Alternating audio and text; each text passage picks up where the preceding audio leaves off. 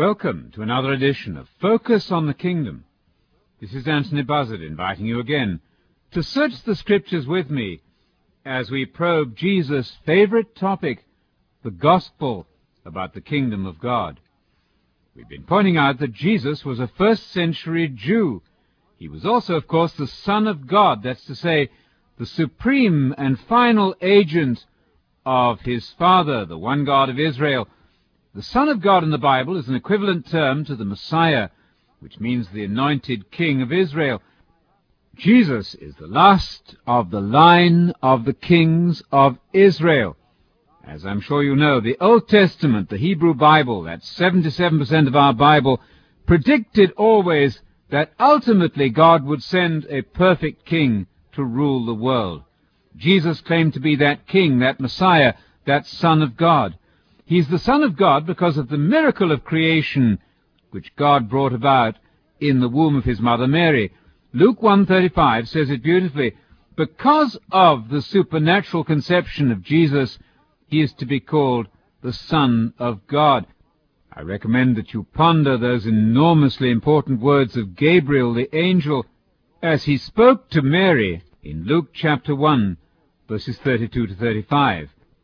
Gabriel, the angel, began by telling Mary that she was to be the mother of the one to whom God would give the throne of his father David. That's to say, Jesus is to be the Messiah. He's the recipient of the throne promised to his father David in perpetuity. That was under the great contract or covenant made with David, and you read about that in 2 Samuel 7. These are essential building blocks in your Bible study. These passages I mentioned in the Old Testament, 2 Samuel 7, give you the blueprint for salvation, and the New Testament works out of that blueprint. I've been saying many times in this series of programs that it's absolutely essential for intelligent Bible study to have an overall picture of what God is doing. The Bible is a single story from Genesis to Revelation. Often, I think, in Sunday school experience, we learned bits and pieces of the Bible. We knew individual stories. We knew about David and Goliath, for example.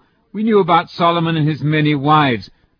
But did we really understand how those events in the Old Testament history linked to Jesus? Did we fully understand how the Old Testament connected to the work and the words of Jesus Christ? Or were they simply then isolated stories, unattached to the work of Jesus Christ? Many Christians, I think, are trying to read the New Testament without an adequate preparation in the Old Testament. If you want to make sense of the Bible, you must get the overall picture. You must have an overview of what God is working out in history. The Bible reveals God's plan, his mind, his purpose, his intention, and that intention is summed up in the gospel about the kingdom of God which Jesus preached. The kingdom of God is the objective of the Christian faith. When you die, you don't go to heaven, as is popularly taught. The Bible has nothing to say about going to heaven when you die. It says everything about inheriting the kingdom and inheriting the earth, or the land, when Jesus comes back. Matthew 5, verse 5, and Revelation 5, verse 10, give you a beautiful summary of the biblical story and the Christian objective. In Matthew 5 and verse 5, Jesus uttered these wonderful words. Blessed are the meek, he said, those who have Christian meekness and gentleness of character. They're going to have the land as their inheritance. They're going to possess the land. Now, any Jew reading that passage from Jesus' teaching in Matthew 5, verse 5, would recognize immediately the connection with the entirety of the Old Testament. The promise of the land in perpetuity was indeed the backbone of everything which God had promised to his people. Right from the beginning of the story of Abraham in Genesis 12, Genesis 13, Genesis 15, and Genesis 17, we find the land promise to be the bedrock guarantee, the oath-bound covenant on which all of God's dealings with Israel, his people, were based. That land promise was sung about in the Psalms. It was constantly brought to the remembrance of the people of God. as they looked forward to that day coming when indeed they would inherit the land. Jesus came along claiming to be the Messiah, the King of the kingdom, or the King of the land, the Son of God, the King of Israel, and immediately in his teaching he said, "Blessed are those who develop meekness of character. They are the ones who are going to possess the land." You'll notice that Jesus didn't say, "Blessed are the meek. They're going to go off to heaven, to a region in the sky somehow, the moment they die." Departure to the sky as a disembodied soul is completely foreign to Scripture. May I make a suggestion to you, based on my own experience and the experience of many other Bible readers? Try giving up the notion that heaven is the reward of the faithful. Give that up and test the hypothesis. Read the Bible again and think of the reward of the Christian as rulership in the kingdom of God on the earth when Jesus returns. There's only one way out of death, and that's to awake from the sleep of death via resurrection. You cannot bypass resurrection, and resurrection will not occur until Jesus returns. That's why in conjunction with Matthew 5, verse 5, "Blessed are the meek, they're going to have the earth as their inheritance," Revelation 5, verse 10 is a companion verse. That text in Revelation 5, verse 10, states with complete clarity the fact that the saints, drawn from all the nations, are destined to rule as kings upon the earth. That doesn't sound like disappearance to heaven. Why do we speak of heaven as though the sky is our objective, when the Bible constantly speaks of the land renewed, the kingdom of God upon the earth, when Jesus returns to establish it in Jerusalem and to take up his position on the throne of David as promised by all the prophets? What I'm suggesting to you is simply this, that in Jesus' great utterance in Matthew 5, verse 5, "Blessed are the meek, they're going to have the land as their inheritance," in that great utterance you have a wonderful clue to the connection between the teaching of Jesus and his gospel and the Old Testament revelation, in which God promised the land indeed in perpetuity to Abraham, Isaac, and Jacob, to all the faithful. He promised the land and the kingdom indeed to David, and he promised it to Jesus also. Go back to the original promise made to Abraham. It's the promise of the seed and the soil. That's to say, the distinguished descendant of Abraham and the land over which he's going to rule. That distinguished descendant of Abraham, according to Galatians 3, verse 16, is the Messiah, Jesus. It was to the Messiah, Jesus, the descendant of Abraham and David, that this great land promise was made. The land promise, in other words, was made not only to Abraham, it was made to the seed of Abraham, the distinguished descendant who is Jesus Christ. But that seed, who is Christ, is also a corporate figure. Jesus Christ, being a generous and gracious king, shares that kingdom inheritance, that land inheritance, with his people. And so Paul can say a few verses later in Galatians 3:29, "If you are a Christian, you then are reckoned as the descendants of Abraham, and you become heirs of the promises made to Abraham." And so the land promise, the promise of the soil in Genesis 12, Genesis 13, Genesis 15, and Genesis 17, those great and grand promises on which the whole of the biblical story is built, those promises are for Abraham, they're for Jesus, and they're also for you. Let me read that verse again, Galatians 3:29. If you're a Christian, then you count as Abraham's descendants, and you are heirs of the promise made to Abraham. And what exactly was that promise made to Abraham? Well, clearly the land of Canaan in perpetuity. And in Romans 4, verse 13, Paul extends that promise to cover the entirety of the world.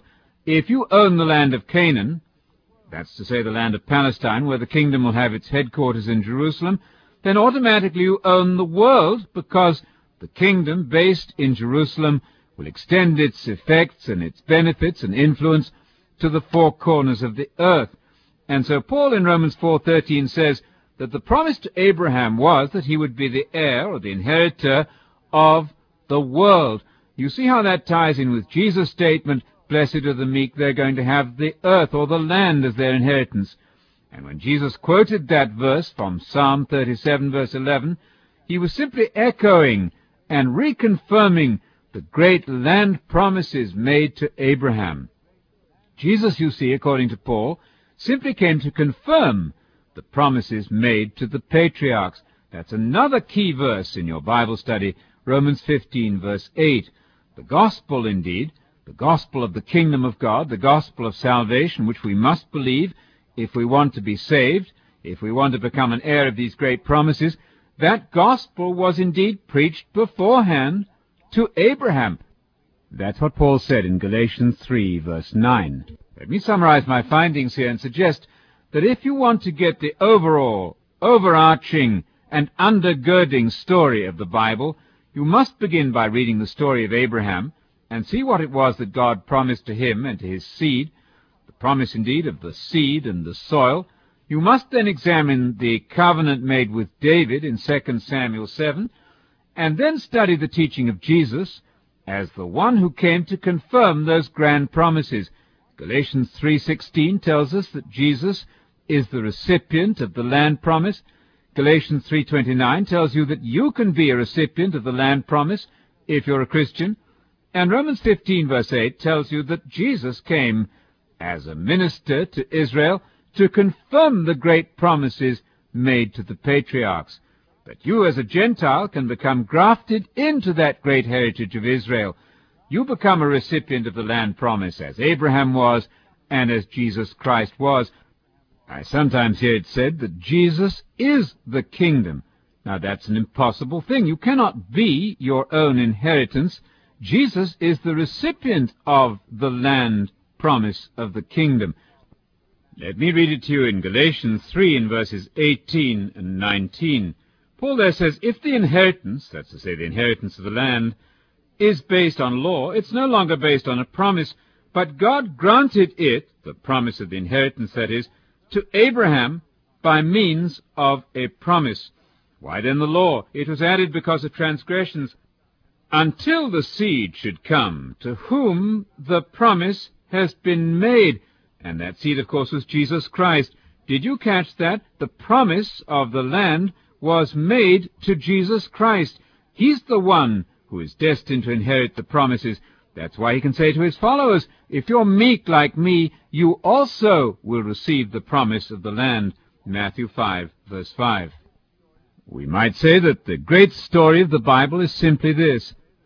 The great God of heaven and earth, the one God of Israel, the Father of Jesus, is engaged in Operation Kingdom. God's intention from the beginning has been to restore peace and sound government to this tortured earth of ours. He's going to revolutionize world affairs by sending his Son back to establish the kingdom of God on the earth. That's the kingdom for which we're praying, thy kingdom come. God's intention is to have his people in power in his place. God's people are the Christian faithful of all the ages. God's place is not heaven or the sky, a place removed from this earth. It's the renewed planet, the earth, which is going to be the scene of the kingdom of God. And the earth, therefore, is the destination of the Christian and the objective of all Christian effort.